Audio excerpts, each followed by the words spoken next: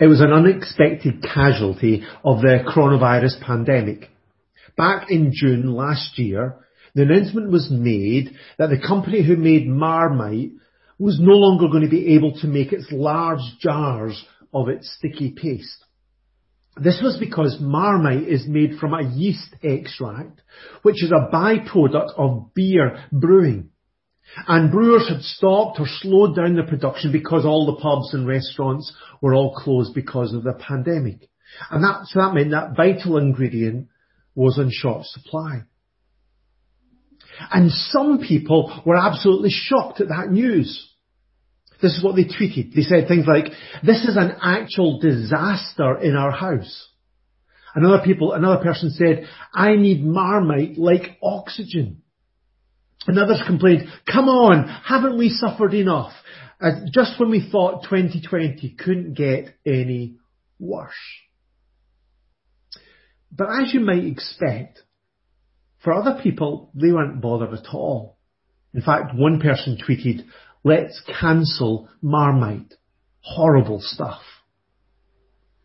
And this is the thing about Marmite.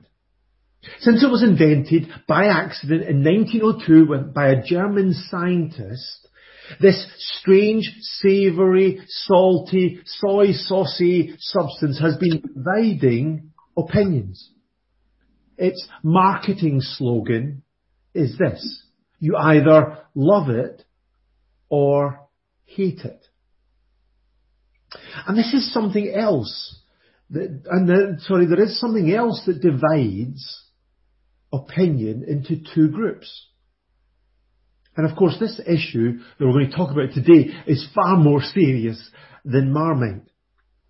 Last week we saw how the gospel unites people. It cuts across all the divisions in the world. Divisions of race, or sex, or age, or money, or education.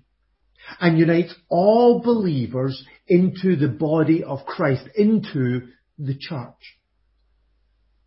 And that is why Paul made this strong appeal for unity in this church in Corinth. He wanted them to stop dividing over their favourite celebrity leaders and instead live out the real unity that God had formed between them through their faith in Jesus Christ. But the gospel doesn't just unite people.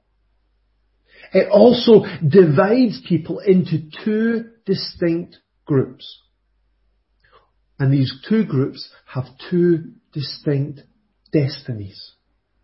And what divides people into either group is how they respond to the cross of Jesus. So this morning we're going to read from 1 Corinthians chapter 1, verse 18 to 31. Christ, the wisdom and power of God. For the message of the cross is foolishness to those who are perishing. But to us who are being saved, it is the power of God. For it is written, I will destroy the intelligence of the intelligent, I will frustrate. Where is the wise man? Where is the scholar? Where is the philosopher of this age? Has not God made foolish the wisdom of the world? For since in the wisdom of God, the world through its wisdom did not know him, God was pleased through the foolishness of what was preached to save those who believe. Jews demand miraculous signs, and Greeks look for wisdom, but we preach Christ crucified, a stumbling block to Jews and foolishness to Gentiles. But to those whom God has called, both Jews and Greeks, Christ, the power of God and the wisdom of God. For the foolishness of God is wiser than man's wisdom, and the weakness of God is stronger than man's strength. Brothers, think of what you were when you were called. Not many of you were wise by humans. Not many were influential. Not many were of noble birth. But God chose the foolish things of the world to shame the wise. God chose the weak things of the world to shame the strong. He chose the lowly things of this world and the despised things and the things that are not to nullify the things that are, so that no one may boast before him. It is because of him that you are in Christ Jesus, who has become for us wisdom from God. That is, our righteousness, holiness, and redemption. Therefore, as it is written, let him who boasts, boast in the Lord. The first group of people in this passage are those who are heading for destruction. We read in verse 18 that the message of the cross is foolishness to those who are perishing. They were those who had failed to accept the message of the cross. They hadn't repented of their sins and trusted in Jesus. They hadn't been forgiven. They hadn't been adopted into God's family. And so they were lost outside of God's kingdom and heading to a lost eternity. And Paul gave two reasons here in this passage for why people responded like this.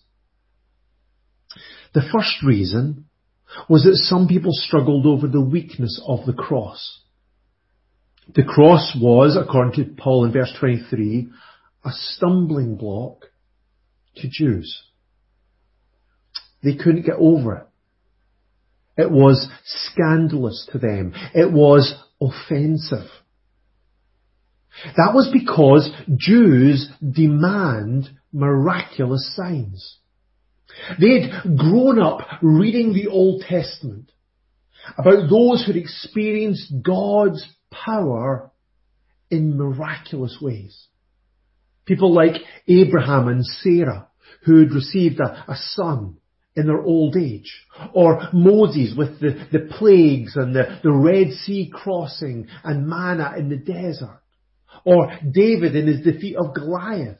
Or Elijah when he had fire coming down from heaven. Or Elisha when he healed Naaman of his leprosy.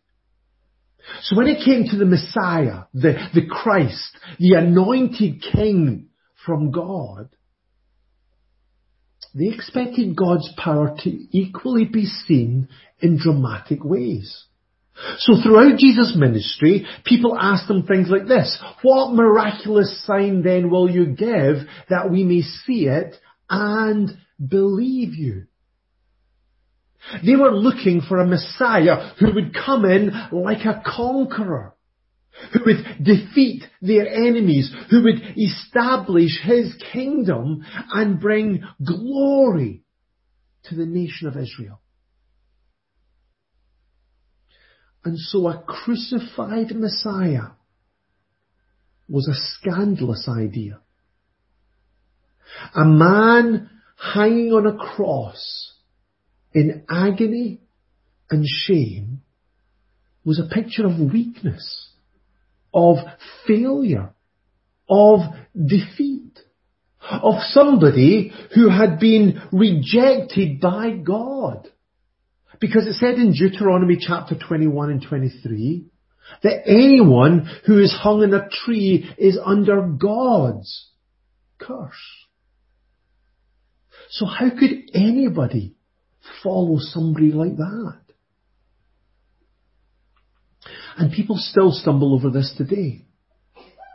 They want a powerful God who will act supernaturally to give them what they want, who will answer all their prayers with a miracle. And we as the church can be influenced by that too. The prosperity gospel that's becoming increasingly popular offers the tempting possibility of miracles around every corner, of a guarantee of health and wealth and happiness. But the thing is, the way of the cross is not like that. The way of the cross is not based on getting everything that we want. Instead, it's about dying to what we want. Jesus said, if anyone would come after me, he must deny himself and take up his cross daily and follow me. Following Jesus does not guarantee an easy life, or a lack of problems, or freedom from pain. It doesn't promise that God will miraculously intervene at any moment that we find ourselves in a situation when we're suffering, or when we're finding things tough. That's not the promise of the gospel. But the gospel does promise us life in all its fullness. That's because the cross is the power of God, as Paul said in verse 24. Instead of defeat as it looked like to the Jews, the cross is actually God's greatest victory. This is what Paul says in Colossians chapter 2, verse 15. Having disarmed the powers and authorities, he made a public spectacle of them, triumphing over them by the cross. On the cross, Jesus defeated sin and death and Satan. And he did this by becoming sin for us and paying the debt that we could never pay ourselves. And so on the cross is where our salvation is won, where God's rescue plan was accomplished. So the message of the cross is the power of God for the salvation of everyone who believes. And so Paul can say this strange phrase in verse 25 of our reading. The weakness of God is stronger than man's strength. In a sense, Jesus hanging on a cross is God at his weakest. Ridiculed by enemies, writhing in pain, covered in blood and spit, desperately trying to get his next breath, suffering under the weight of the punishment that should have been ours. And yet, at that very moment, Jesus was accomplishing what nobody else could do. Do you know how to connect that one? Even with a lifetime of religious rules and regulations and rituals. Jesus was actually, at that moment, rescuing us from the kingdom of darkness and bringing us in to God's family. And that is why we can trust God today. Because no matter how dark or difficult it might get, no matter how weak we might be, the cross declares that God loves us and is committed to us and that he is able to accomplish his plan and purpose in our lives. Because God's power is made perfect in weakness. So the Jews struggled. They struggled with the cross because it didn't fit into their ideas of God's power. But the Gentiles, the non-Jewish people, they also struggled with the cross. Christ crucified was foolishness to Gentiles, as Paul says in verse 23 of our reading. That's because although Jews demanded miraculous signs, Greeks looked for wisdom. They were a culture of thinkers who loved to speculate on ideas. Maybe you remember that just before visiting Corinth, Paul was actually in Athens. And Acts chapter 17 verse 21 tells us that all the Athenians and all the foreigners who lived there spent their time doing nothing but talking about and listening to the latest ideas. They just loved to talk and debate and think about ideas. But to them, the cross was nonsense. It wasn't logical, because their idea of God was someone who was utterly detached and remote. A God who suffers, especially a God who suffers on a cross, just didn't make any sense to them. I think many people are like the Greeks today.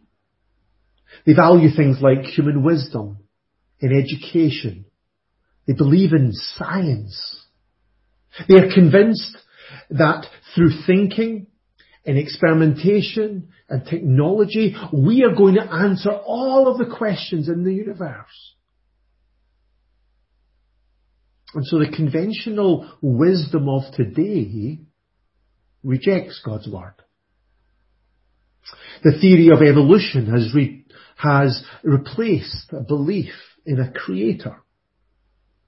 Moral relativism has replaced God's standards of right and wrong. Self-fulfillment has replaced the call to live, to serve and to glorify God. And personal freedom and choice has replaced any kind of sense of a need for a saviour to save us from our sins. And as a result, so many people turn away from the message of Jesus. But this thinking in the world at large can also impact us as Christians. It can make us sometimes become quiet and try and shrink into the background, afraid of those who are going to ridicule us because we don't follow the wisdom of this world. But the question is today, can we really trust the experts? Can we trust human wisdom to get these things right? Can we trust what people think to answer all these questions? Because if we look back in history, we'll see that experts often get it wrong. Heavier than air flying machines are impossible, said the brilliant Lord Kelvin, who was president of the Royal Society in 1895. We don't like their sound, and guitar music is on its way out, said Decca Recording Company, as they rejected the Beatles in 1962. There is no reason why anybody would want a computer in their home, said Ken Olsen, president of Digital Equipment Corporation in 1977. And everything that can be invented has been invented, said Charles H. Jewell, Commissioner of the US Office of Patents in 1899. Experts repeatedly get it wrong. So are we so arrogant to think that we can't make the same mistake today? That the experts of today know exactly what they're talking about? Do we really think that in 100 years' time, people won't look back at what we think and what we say and think it was a bit stupid and foolish? And so Paul challenged here 3 experts of his day. In verse 20 he said, where is the wise man? Where is the scholar? Where is the philosopher of this age? And his challenge was that through all your thinking and studying and reasoning, have you come to know God in a personal way? And of course the answer was no. Verse 21, Paul said, through the world, through its wisdom, did not know him. The wisdom of philosophers and scholars and wise people did not discover the truth about God. It did not enable them to find God. It did not bring them into a personal relationship with God. Instead, God was pleased through the foolishness of what was preached to save those who believe, as Paul says in verse 21. People are not saved because they're highly intelligent, or because they go to university and get lots of education, or because they've just got a really good brain, a good way of thinking, and they're really well taught. Instead, people are saved, and they're brought into the knowledge of God when they hear the gospel of Jesus, and they believe in it for themselves. And the gospel, the good news, is the message of the cross. This is what Paul preached. We preach Christ crucified, as he said in verse 23. Paul was not embarrassed to go into that cultured city of Corinth and tell them about a Jewish man hanging on a cross. Because even although it did not make sense to them, Paul knew that it was the wisdom of God. And he knew that the foolishness of God is wiser than man's wisdom. The cross may look like to people as if God did not know what he was doing. But the cross is God's amazing, mind-blowing, radical, wonderful plan of salvation. So folks, we don't need to be ashamed of the gospel today in 2021. We don't need to compromise on it. We don't need to try and alter it to make it fit with the wisdom of this age. We don't even need to reject the parts of God's plan that we can't understand, as if we are the standard of wisdom and correctness that God has to match. Instead, we can confidently hold on to the message of Christ crucified. That Jesus came into this world to save sinners. Sinners like you and like me. The perishing are those who think the cross is weak or foolish. But we've just celebrated that we are part of another group because we have a different attitude to the cross. To us who are being saved, it is the power of God. We are saved because we've trusted in Jesus and in his death on the cross. We have put our faith in Christ crucified. But that doesn't give us any grounds for pride or for arrogance. As we saw at the start of this letter, we are among those whom God has called, as Paul says in verse 24 of our passage. And God has called us to himself, not because of anything that we have done. It's simply because God has chosen us. 3 times in this passage, Paul says, God chose, he chose. Verse 27 and 28. Yes, we need to put our choice. We need to make a choice to put our faith in Jesus.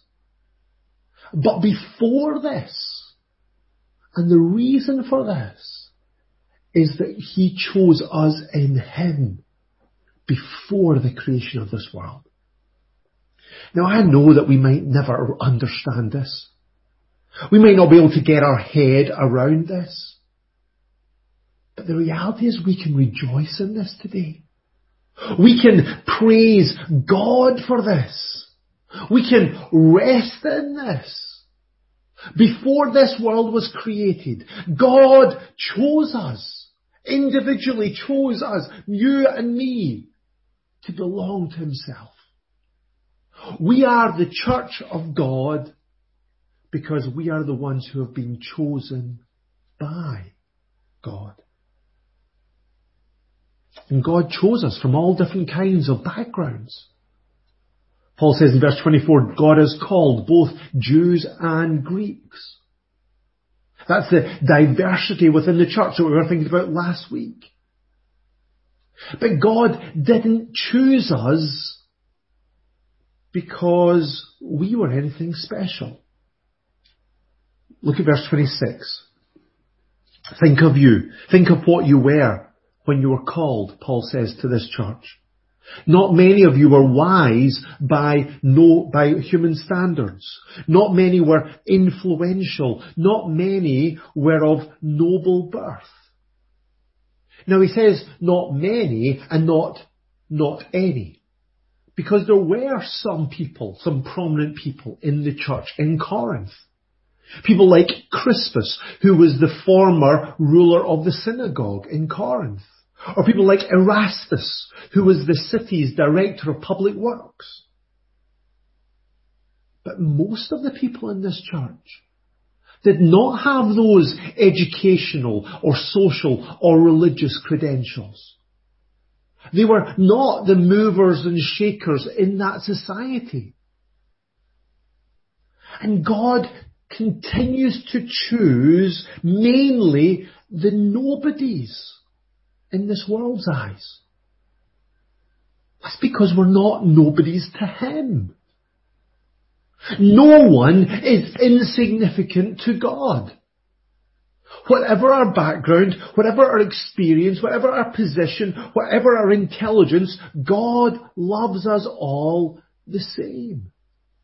God does not show favoritism. So we don't need to worry that we may not be loved by God because we're not like other people. We don't feel good enough or important enough. That doesn't matter. God loves us. But this is also a challenge to our pride. Look at verse 27. God chose the foolish things of the world to shame the wise. God chose the weak things of this world to shame the strong. He chose the lowly things of this world and the despised things and the things that are not to nullify the things that are, so that no one may boast before Him. God chooses ordinary, everyday people to belong to Him.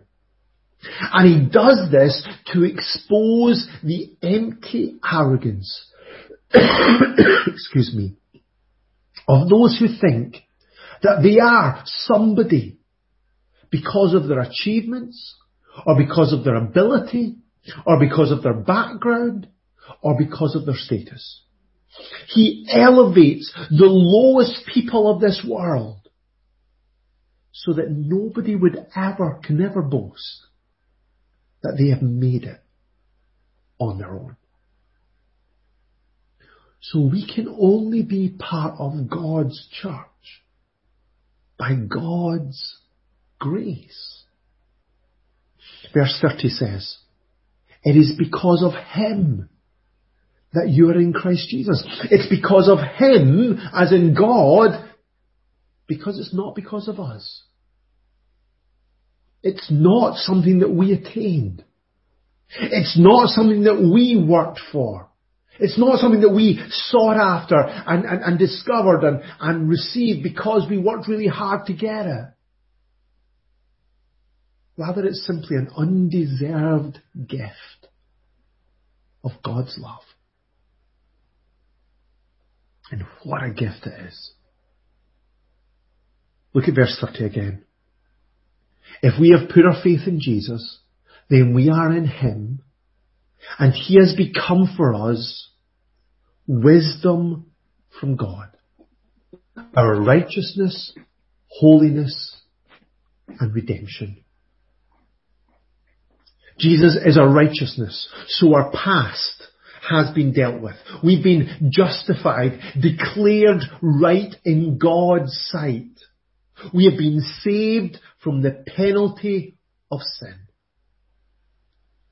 But He's also our holiness. So our present has been transformed. We've been set apart to belong to God. to serve him and to become more and more like Jesus. We are being saved from the power of sin. And he's also our redemption. We've been set free because Jesus paid the ransom price for our sins. Our future salvation is guaranteed, and one day we'll be saved from the presence of sin. So no wonder Paul wrote at the end of this passage, verse 31, "Let him who boasts, boast in the Lord." The Jews, they boasted about their religious heritage, but that was powerless to save them. The Greeks, they boasted about their wisdom and their culture, but that was foolish, as it couldn't transform them. But today we boast in Jesus, the one who loved us and gave himself to rescue us from our sin and bring us to himself. Christ, both the power of God and the wisdom of God. So the message of the cross is foolishness to those who are perishing, but to us who are being saved, it is the power of God. When it comes to the cross, we either love it or hate it. If we hate it, then it doesn't matter how powerful or wise or good we think we are. We're still guilty before God. And one day we'll be separated from him forever. But if we love it, and if we put our faith in Christ crucified, then it doesn't matter how weak or foolish we might feel. Because we are forgiven. We are sanctified. We have been redeemed. We are God's children. His chosen people. So I pray that each one of us will put our faith in the crucified Christ, and that we will together live in the joy and the freedom of our salvation, and confidently declare the message of the cross to this world for God's glory and his honour. Let's pray.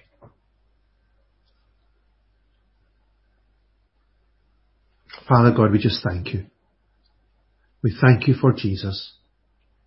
We thank you that he is the Son of God who became man, who came to this earth, Lord, who became fully human, who lived a perfect life, who taught your truth perfectly, who expressed your character perfectly, who cared for people and loved people and expressed that wonderful compassion for people. And yet we thank you, Father, that he came to go to the cross, to die on that cross, to hang there, nailed to that piece of wood, suffering under the weight of our sin, taking upon himself the punishment that should have been ours, paying for us so that we could be brought into your family. Father, we know that so many people think it's weak. So many people think it's foolish. Lord, I just pray that you would help us to see in the cross both the wisdom of God and the power of God. And that we will accept Jesus as our Saviour and our Lord. And we will live in the freedom and the joy of knowing that we are saved. That our past has been dealt with, our present is being dealt with, and our future will be dealt with. We have been saved, we are being saved, and we will be saved. All because of what Jesus accomplished on the cross. And Lord, in that freedom and in that joy, we will boldly declare this message, the message of Christ crucified, to our generation. Whether we are ridiculed, whether we are condemned for it, whether we're rejected by it, because of it, Lord, I pray that you'd help us to be committed to the cross of Jesus, to share it with a lost world, and that we would see people come to know you as their own Saviour and Lord. Father, help us to keep our eyes fixed on Jesus, the author and perfecter of our faith. In Jesus' name we pray. Amen.